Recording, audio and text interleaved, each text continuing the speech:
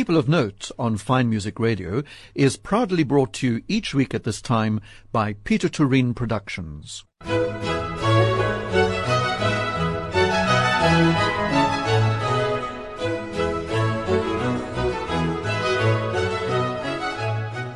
This is Rodney Trudgeon welcoming you to this week's edition of People of Note here on Fine Music Radio. I have with me in the studio a Booker Prize winner, Damon Galgut, who's just won the 2021 Booker Prize for his book, The Promise. Damon was born in Pretoria and wrote his first novel, A Sinless Season, when he was a mere 17. His other books include Small Circle of Beings, The Beautiful Screaming of Pigs, The Quarry, The Good Doctor, and The Imposter. And by the way, The Good Doctor was shortlisted for the Man Booker Prize as well, the Commonwealth Writers' Prize, and the Dublin IMPAC Award. The Imposter was also shortlisted for the Commonwealth Writers' Prize, and you've also dabbled in film scripts. So, Damon, welcome. Hi, thanks. It's good to have you here. You must be exhausted. I read somewhere that ever since you've come back from the Booker Prize thing, you've been inundated for requests with interviews and things from the media. Yeah, it's sort of... So I'm guilty. No, it's all right. It's your job and I'm doing mine, I guess. That started almost immediately after over there, in fact, and it sort of hasn't let up here so far. But it's good in a way, isn't it? Because it gives you good publicity. Well, of course. I mean, that's sort of what the prize does, give you a platform to publicize the book and also, unfortunately, yourself in the process. That's the part that's uncomfortable for a lot of writers, I guess. Yes, and you're one of them, aren't you? I read somewhere that you're a very, very private person. Well, yeah, as you can see, not so private at the moment, but yeah, it doesn't come naturally. It's a condition I have to adapt to still. Yeah. Have you always been like that since you wrote your first book? Yeah, it's my temperament, I guess. I mean, not so surprising that a writer would be a recluse in general. I know writers who break that rule and definitely aren't, but it's not so odd that people who choose to write would also be people who are comfortable with themselves for long stretches of time because, it's part of the requirements. It's part of the slog, for want of a better word. I usually always enjoy asking an author how they write. Do you get up early? Do you sit in a dark room? Do you sit out on the patio? How do you write physically? Well, I work longhand in notebooks. I like the old-fashioned hands-on basic approach, and I use the term hands-on advisedly in the sense that actually part of it is the feeling of holding a pen and its weight and the speed at which you can move it physically across the page. I mean, these may sound like small, antiquated things, but they're sort of what matter. Absolutely. To me. I'm very glad to hear you say that, by the way. There's nothing quite like a fountain pen moving across good paper. There you go. You have the same fetish, I can tell. But if you have it, you have it. I mean, and, I get these sort of old-fashioned hand-stitched ledger books from India when I visit there, because they still use such things to keep accounts at corner stores and so on. All that's changing, and they'll probably disappear, but at the moment they're sort of freely available, and they're really... So you literally start your book with jotting down notes. Well, I started just by trying to start it. You just throw yourself in. I mean, that's usually not how what you think is the beginning usually ends up not being the beginning, but that's just, you have to begin somewhere. So that's, you just throw yourself in, I guess. And the thoughts, I was talking to an author recently about his characters and his thoughts. Do they swirl around in your head and you feel they have to be written down? Or is it a struggle? Well, my thoughts are often not thoughts where the shaping of the book's concerned. I mean, they become thoughts in the sense of being, consciously structured and focused. Books for me begin in a much more sort of unconscious way, like you might have an image or a sense of maybe a couple of people in a situation that feels like it's got a voltage to it, somewhere it can go. Voltage, so very often it's sort of an unconscious beginning with something, and you're teasing it out and just sitting with it. So, I mean, the ideas that last are the ones that stand up to a bit of mental testing. So, a lot of ideas come and then fizzle out or don't teased out, as you say. Well, it's a way of putting it. I mean, you're trying to see where various strands might go. But you're not necessarily thinking conscious thoughts as in, what's the best outcome for this or whatever. You're trying to feel it more than think it, if you know what I mean. The thinking comes at the end. I saw some of this book, The Promise, which you're going to be speaking about, resulted from a drink you were having with a friend, and he was telling you stories of funerals and things. Yeah, it's amazing how many people are focused on the drink as an element in that. It was actually quite incidental. We were having lunch and we drank some wine, but yeah, it probably loosened up his thinking and his tongue, and he's the last member left of his family, and he started telling me stories from the 4 family funerals he'd been to, his mother, father, brother, sister. Yeah. I mean, you'd think that's pretty dark, and of course it is in a certain way, but I guess we all use humor as a defense against that kind of dark, and he is a very funny guy. Anyway, he was being very, very funny. Not about the deaths, but about people's behavior, funerals being one of those forums where families come together from all over, weddings being another. Anyway, it appealed to me on various levels. Firstly, because, death and mortality are much on my mind as I go on, and they're on my literary mind too, in the sense that death is a worthy subject for contemplation, but also time is, it's more and more interesting to me to try and use time in the narrative itself, as in the kind of jumps that you can make, narratively speaking, that play with time, are appealing. They sort of become part of the structure of the book as well as being part of its subject. Mm-hmm.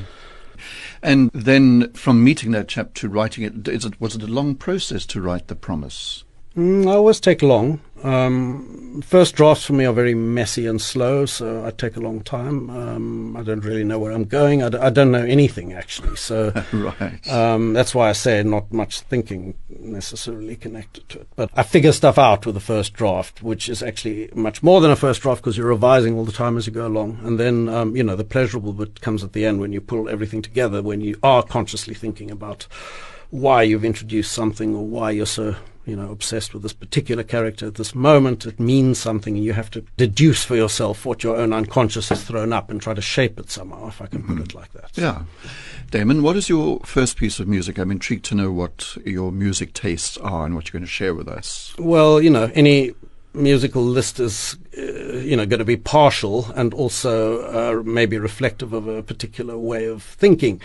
I've chosen pieces that have meant stuff to me, or, that are by artists that have meant something to me over the course of my life. So the first piece is a kind of loose modern jazz piece called Brown Rice by Don Cherry, who is a respected, long-standing jazz musician, often working in a much more traditional mode. But I don't know what went on with him with this particular album, but it has the feel of, very interesting sideways, perhaps substance-induced lateral flow. And I often listen to this kind of jazz when I'm working, so it's the rhythms appeal to me.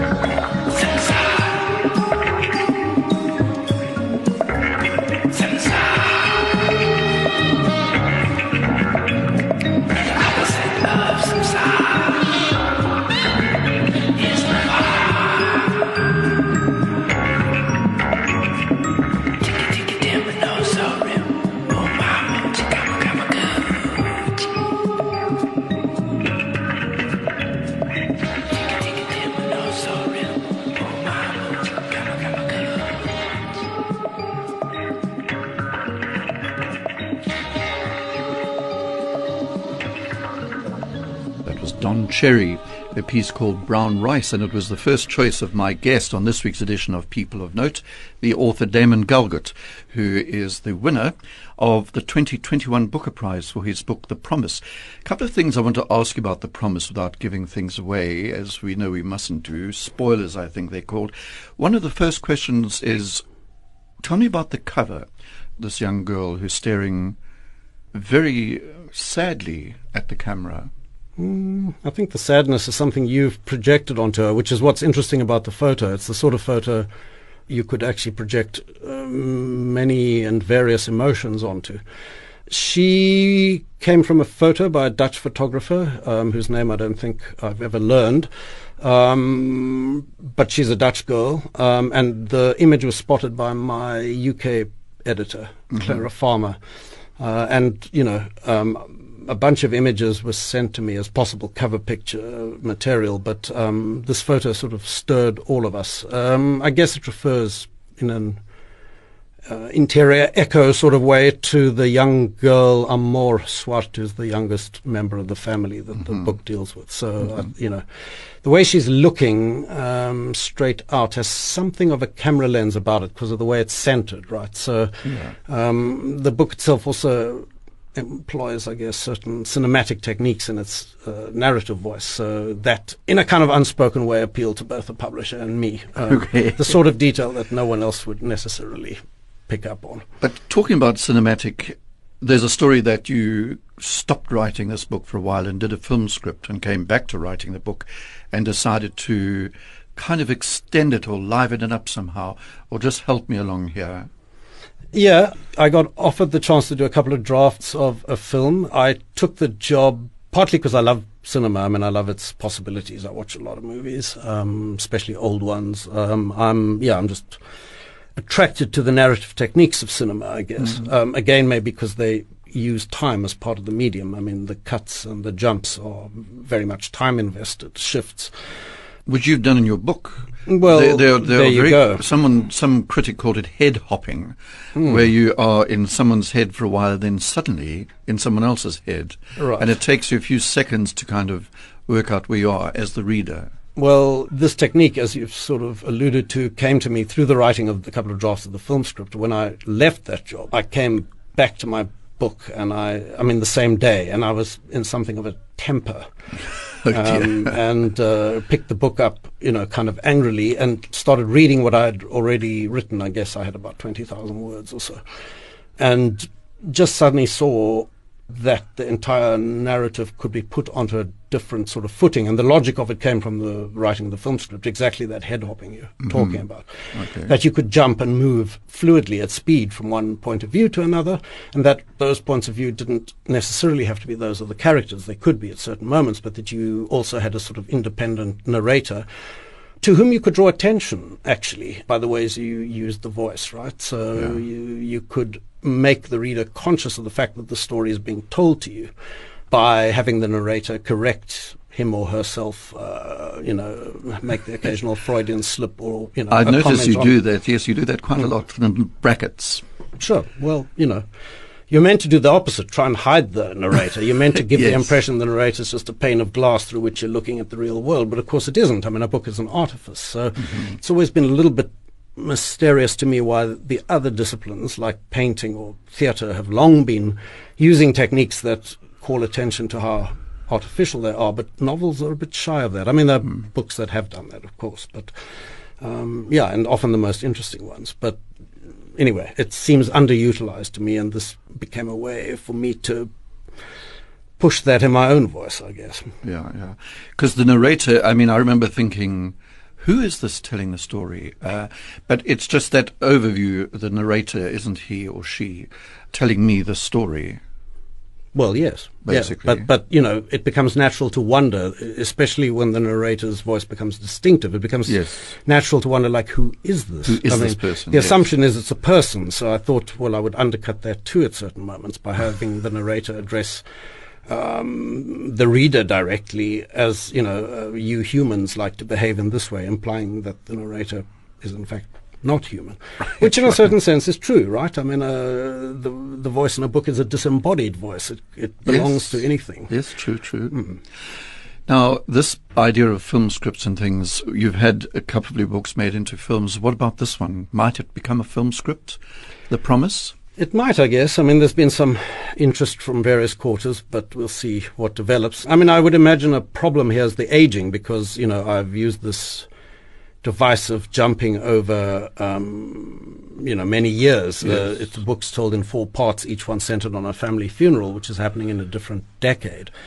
So, big jumps of time, and some of the characters age from being children to being middle-aged. So, you've got to do that convincingly. I mean, they can, but... These days, I suppose. Well, yeah, but you probably have to use different actors, really, to make that convincing. And then very often you can sense that this person is not the same person. I mean, they've got to look convincingly alike and also have some essential energy that persuades you of consistency, I guess. When you do have a book written for a film, do you have to pretty well rewrite it into dialogue, or is that a big job? Well, I have never adapted any of my own stuff. Okay. Yeah, I would be resistant to that idea, I guess, precisely because you end up having to, chop and change your own material at the behest of people who have money, which is really not an ideal situation, certainly not for me. I don't think I'd cope with that well at all. It would make an astonishing film, I have to say. But anyway, let's not go there. Let's go to another piece of music, Damon. What's your second piece of music? Well, for the second piece, I have to include a Bob Dylan, because Bob has been my main man for quite a long time. I'm one of those irrational Bob Dylan devotees. He can do, very little wrong. And I know it's irrational, because I actually ascribe, magical powers to him, which other musicians certainly don't have. Anyway, I really like Bob. But to my mind, Blind Willie McTell is one of Bob's greatest songs, especially the recording that he did just with Mark Knopfler from Dire Straits. Mark Knopfler playing on the guitar and Bob doing the piano and the vocals. Anyone who says Bob can't sing, you should listen to that particular recording, in my opinion. Anyway, he really gives it his soul at the end. It's great because it's a kind of modern blues number, and he really sort of hits a very bare bones version of it here, and the song of Bob's that I've listened to maybe more often than any other.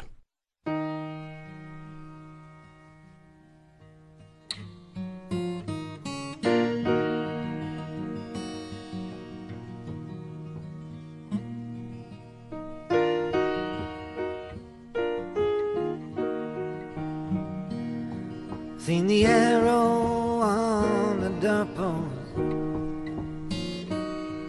saying this land is condemned.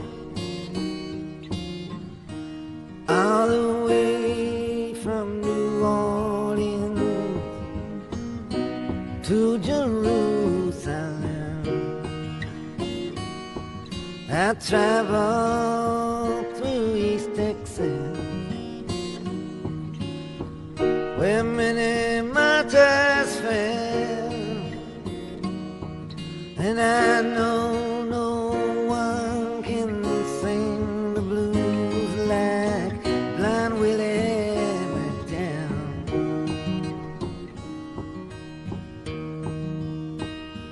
Well, I heard that hoot owl singing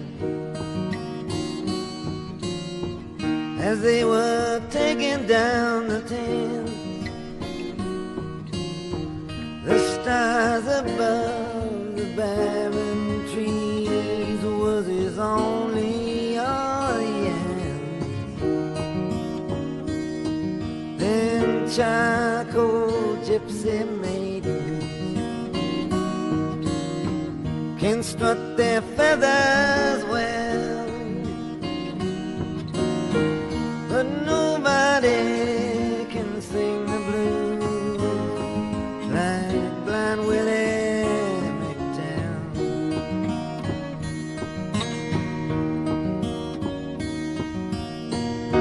See them big plantations burning, hear the cracking of the whips, smell that sweet magnolia blooming, see the ghost of slavery ship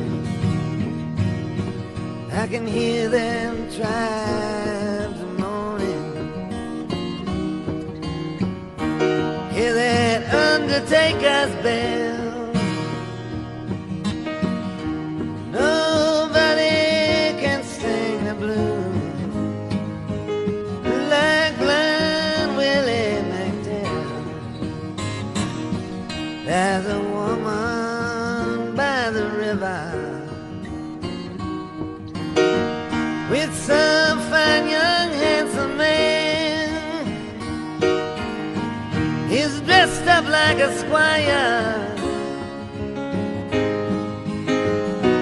bootleg whiskey in his hand.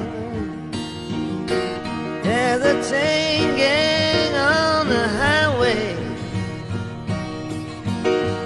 I can hear them rebels yell, and I know no one can sing the blues like blind Willie McDowell.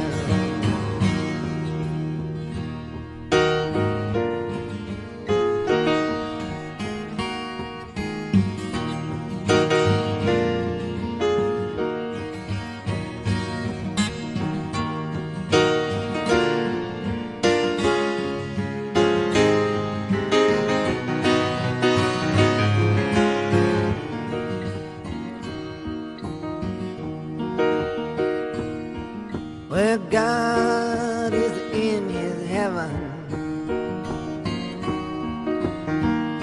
and we all want what's his, but power and greed and corruptible seed seem to be all that there is.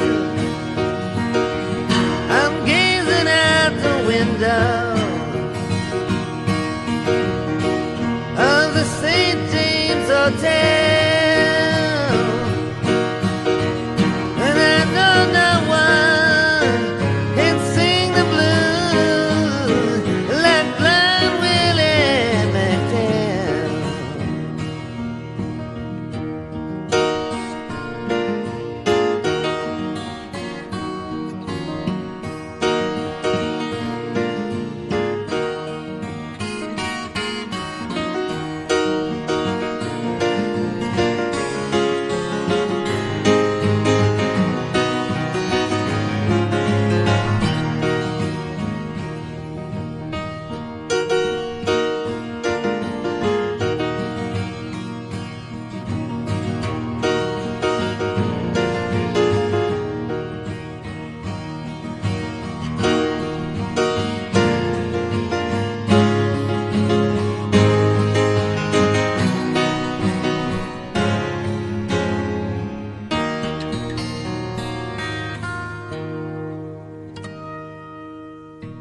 Blind Willie McTell. And there you heard Bob Dylan with Mark Knopfler. And the guest's choice, my guest is Damon Galgut, the author, the 2021 Booker Prize author for his book, The Promise, which we're talking about. And apparently quite a fan of Bob Dylan as well, judging from your introduction to that piece. Do you know what I wanted to say? I wanted to make a confession about this book, which I thoroughly enjoyed. But when it finished, I had the curious sense that I didn't quite understand it, and I kind of want to read it again. Is this something new that I'm confessing? I like to think of myself as an intelligent reader, but it was so layered. And I'm perfectly receptive to the idea that, you or other people might want to read it again. That seems to be a good sentiment on which to end a book. But you'd have to explain to me what aspect you didn't understand for me to be able to respond to that properly. I think quite a lot of it had to do with the ending. And I've got to be careful now not to do a spoiler. But just not to give too much information away, let's call her our heroine, Amor, takes her brother's ashes and puts it on the roof of the house, and then her sister calls her down, and then the book ends. And I thought, what? And I was left sort of dangling. But then I thought maybe I hadn't understood something, and I got a terrible neurotic attack. Well, I'm still not entirely clear on what might mystify you, but I can try to answer by maybe coming at this from a different angle, which is to say, for me, every book has a kind of a submerged meaning, maybe that's resonant only for the author. rather than the more conscious themes that it obviously wears, if you like. But for me, the submerged meaning of this book is time. I'm really interested in it. And it's what really drew me to this story and to the construction of the story, because with these big jumps from one funeral to another, sometimes 10 years in between, you can show how time affects a great many things. I mean, the landscape, the politics of a country, but also in a much more close-up and personal way, what it does to people's bodies, what it does to people's lives, their faces. So, the sort of narrative voice that I employed, as I say, sort of camera-inspired, leaping around one point of view to another, is also very much in alignment with a narrative voice that moves in quick dabs, as it were, of a paintbrush. So instead of building up a sustained scene with a sustained sense of characters in it, you move very fast from one point of view to another all the time. It's in painting terms, rather than long brushstrokes, it's small pointillistic dabs, so it's not the usual way of telling a story, but that, to my mind, is also how people are in time. If you think of time as a kind of continuous running river, we're all just little specks all the time. So the usual construction of a book would sort of work against that by saying certain people are more important. These people are at the center of a significant story, which implies that other people are not. In fact, we're all at the center of our own stories, whatever those may be, but we're all just little blips. So the only thing that's mysterious about the ending really is that it should be clear that all these stories continue to run. So we're just breaking at what could be an absolutely arbitrary moment. I mean, the story, this particular narrator is elected to tell about the Swart family is coming to an end, but all of these little blips are continuing for some time. Does that fill you in at all? It does brilliantly. All right. Thank you, Damon. I wish you told me that before, almost. Well, haven't had the chance. It is quite a dysfunctional family. It's the Swart family. They're wonderful characters for you to have worked with, whether it's Anton, the chap in the army, whether it's even Salome, the maid, let alone Amor, and then the dominee, the pastor, who's a really comical character amidst all this sort of dysfunctionality.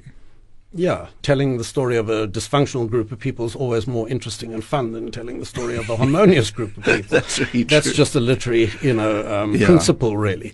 What was Tolstoy's thing, that all happy families are alike, but unhappy families, are all unhappy in their own unique way, and that's absolutely true for the Swarts as well. I grew up with a fairly dysfunctional family in Pretoria. It's sort of familiar to me. But, I see a lot of other dysfunctional families, dysfunctional relationships of all sorts. I mean, they're far more the norm, I think, for humans. We may not want to see things that way, but it is that way. And it's interesting. It's always interesting. It bears the stamp of the particular personalities that are combined. Absolutely. But now, you mentioned this device you use in this book of time and like a film thing. Do other books do that, or is this the first time you've done it? Of mine, you mean? Your own books. Yeah. It's one of the pleasures of writing, actually, is when in a narrative you make a large leap of some sort. Sometimes that's time-wise. You could say, 2 years later, such and such happened. Or, 10 years later is always a bit of a thrill and a shock, because it's a great leap. I'm trying to think. I guess you could say, every story anyone writes has to employ time, even if it's just in a sort of plodding and then linear sort of way. But no, I think part of the discovery of this particular narrative voice was also the discovery that I could play, or rather use the voice in the service of the construction, the unusual time construction that this book has. Yeah.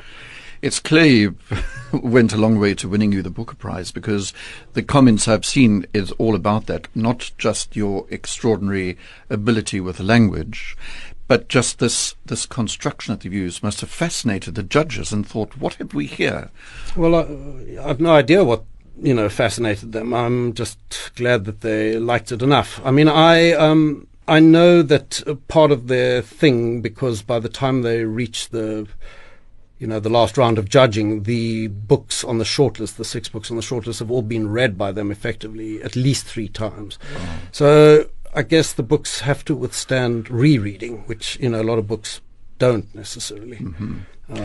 So that's one factor. Well, I'll be rereading this one, for example. Well, Damon, as I said, it's a nice thought to leave people with, I guess, if they feel that way. Do you have another choice for us, Damon, your third piece of music?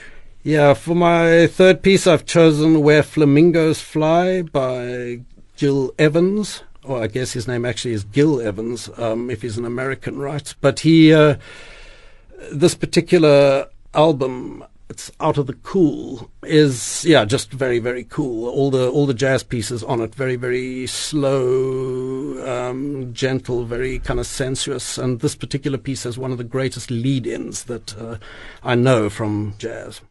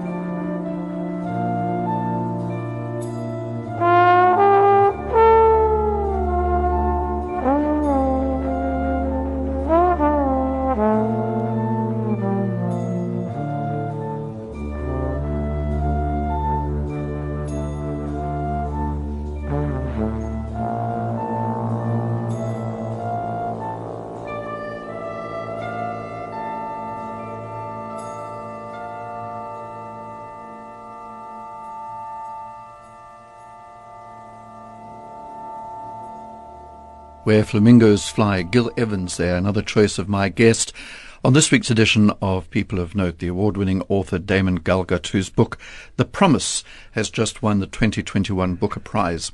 Do you not want to ask you, Damon, just to move away from all this at the moment, how long ago did you want to become a writer? Because your first book, apparently you were 17. So have you always wanted to be a writer? Was there a literary thing in your family, or what happened? No, not really. Yeah, I developed the urge early on when I've told this story over and over, so it sort of feels like it's just a fact, but actually I don't know that it's true. No one really knows why they would want to spend their lives doing this strange thing. But I was sick as a child and spent a lot of time in hospitals or sick rooms, and various relations used to come and read to me, and I was just discovering reading as one of life's great pleasures, and it just seemed like a logical sideways hop from there to want to be telling my own story. So, various things fed into that. But yeah, from early on, I'd already written a couple of truly terrible novels in high school before that first one, which I wrote in my last year, I think, got published. But that's only mildly terrible. The ones before that were truly terrible. Unfortunately, will never see the light of day. It's okay. And do you read now a lot or not? You mean books in Other general? people's books, yes. Books in general. You can't possibly want to write and not read. I never understand that. If students say to me they're not really interested in reading, but they want to write a book, I lose all hope. No, it just doesn't work like that. You have to stay open to various voices, various ways of storytelling, various narrative techniques. And be excited by some of them, and less by others, in order to formulate your own voice. And do you have, if I were to ask you, an author that inspires you or that you admire or that you particularly enjoy reading? No, quite a few. Okay. And they're sort of an eclectic bunch, because you tend to respond to authors for different reasons. So, I could respond to an author for fantastic use of rhetorical voice, someone like Cormac McCarthy or William Faulkner, who he derives from. But I can also, for almost the exact opposite reason, be attracted to a writer like Marilyn Robinson, whose profoundly religious book, Gilead, narrated by a church minister in rural America, has a really almost metaphor-free, still surface, like a very, very clear body of water.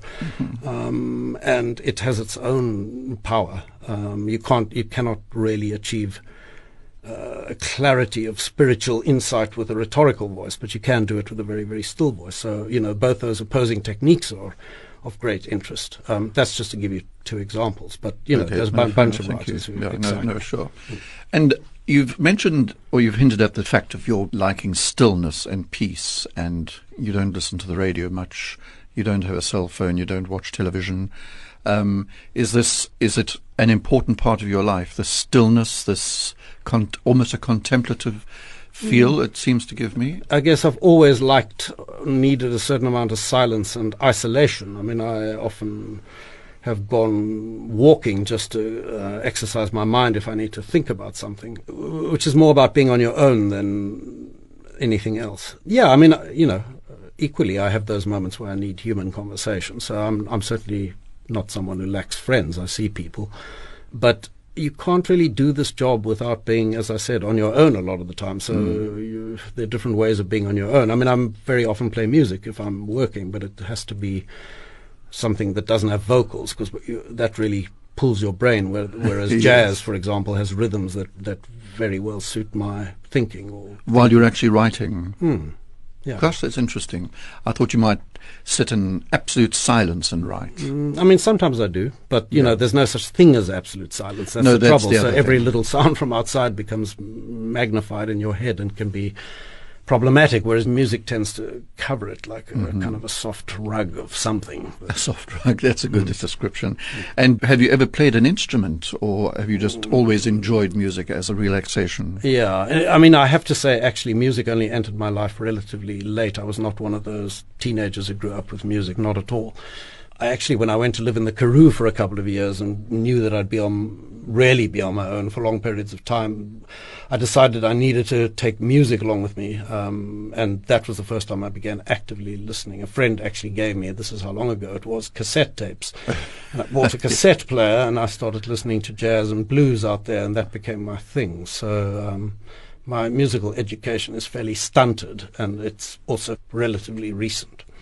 What's interesting about hearing you say all this is, am I right in saying that at Pretoria Boys you were head boy?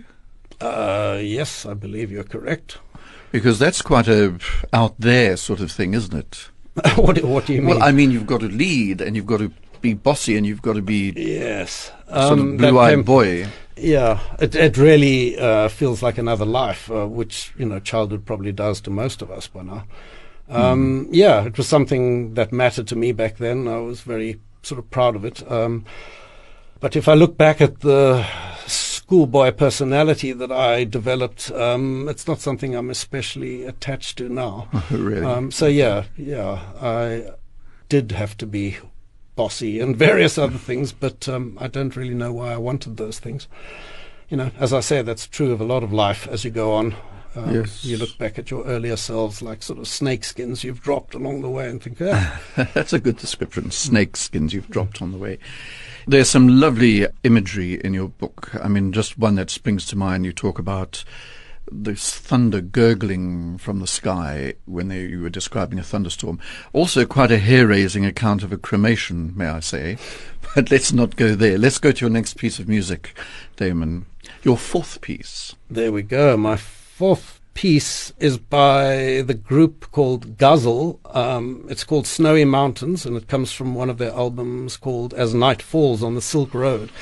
And I've included these guys because India has been a large part of my life in the last 20 years or so. I've been back there 13 times, I think, and spent a lot of time there. And you've got to tell me why. You've got to tell me why. Well, I don't really know why. Because I used to do a lot of traveling, but never really went back to the same places. But India became a spot that just drew me back and back. I mean, I suppose on multiple levels. Mm-hmm. But I've spent long periods staying there and working 6-month stretches at a time. So, is there anything spiritual about it?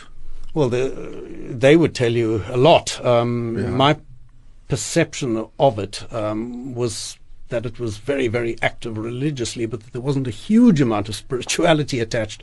If you see spirituality as, cultivation of a particular interior state, but listen, I'm probably drawing down all kinds of ire on my head by saying that. My sense was that India is very, very active. It's very busy. Everyone has to hustle to get by. So, there's a lot of physical activity. The sense of interiority is hard to get just on the level of being alone or private.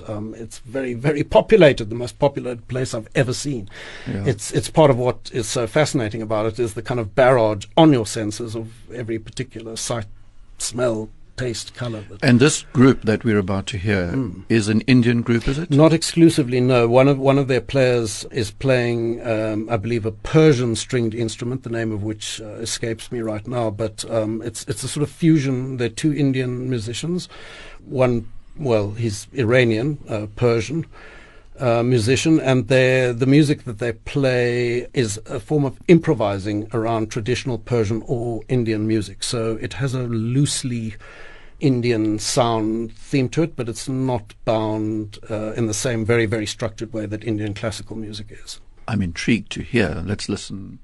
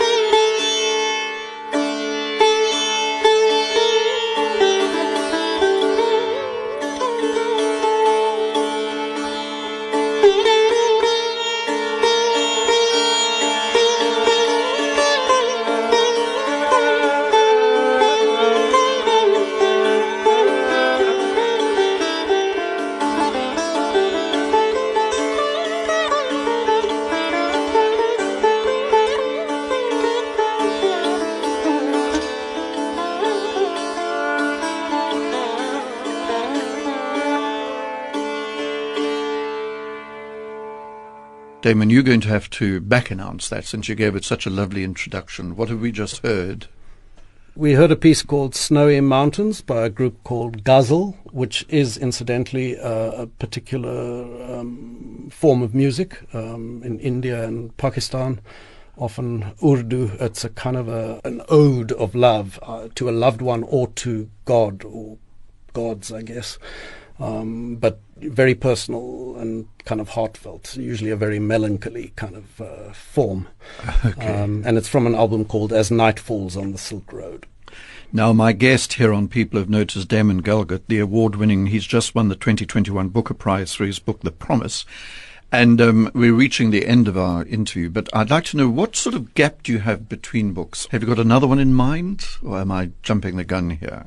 I've always been very slow. I take a long time to find what it is I want to do next. In this case, I actually was underway with a collection of short stories. I've accumulated over the years, 5, 6 short stories that would be usable in a collection, and I thought if I wrote a few more that, I could make up a book. Of course, the theory of it is always much easier than the practice, the execution. So, short stories are not necessarily easier than novels. They have their own challenges.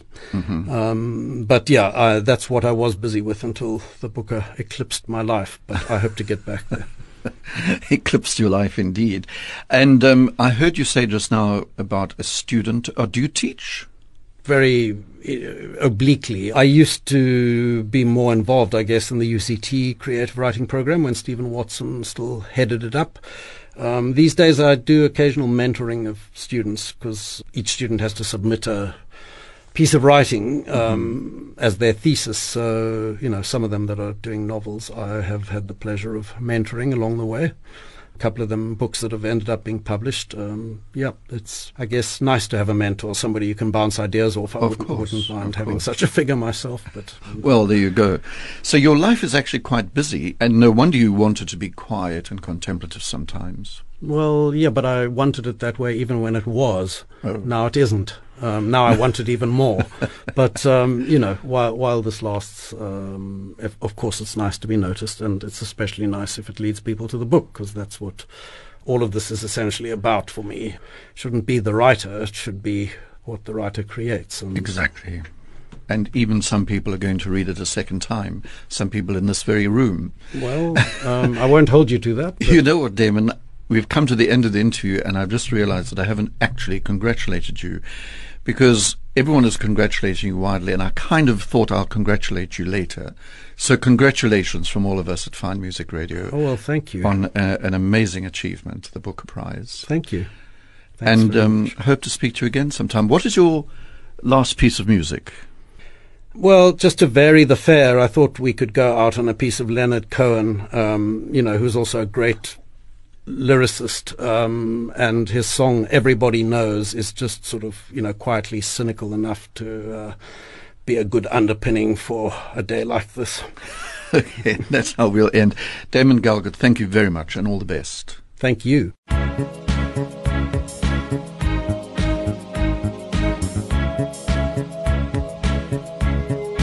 Everybody knows that the dice are loaded. Everybody rolls with their fingers crossed.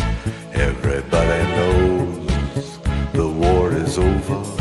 Everybody knows the good guys lost. Everybody knows the fight was fixed. The poor stay poor, the rich get rich. That's how it goes. Everybody knows. Everybody knows that the boat is leaking. Everybody knows the captain lied. Everybody got this broken feeling, like their father or their dog just died. Everybody talking to their pockets. Everybody wants a box of chocolates and a long stem rose. Everybody knows. Everybody knows that you love me, baby. Everybody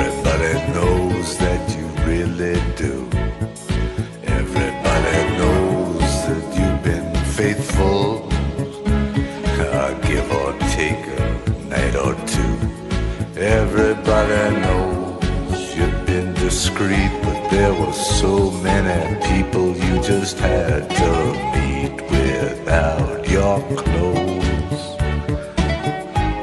And everybody knows, everybody knows, everybody knows, that's how it goes.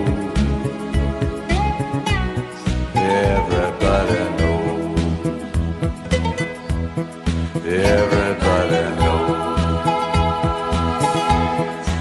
everybody knows,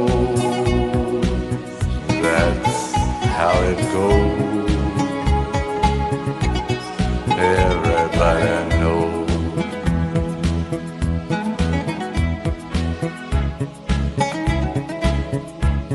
And everybody knows that it's now or never. Everybody knows that it's me or you. And everybody knows that you live forever, or when you're done a line or two. Everybody knows the deal is rotten. Old Black Joe still picking cotton for your ribbons and bows. And everybody knows, and everybody knows that the plague is coming. Everybody knows that it's moving fast. Everybody knows that the naked man and woman are just a shining artifact of the past. Everybody knows the scene is dead, but there's gonna be a meter on your bed that will disclose what everybody knows. And everybody knows that you're in trouble. Everybody knows what you've been through, from the bloody cross on top of Calvary to the beach in Malibu. Everybody knows it's coming apart. Take one last look at this sacred heart before it blows. And everybody knows, everybody knows, everybody knows, that's how it goes. Everybody knows, everybody knows, everybody knows, that's how it goes.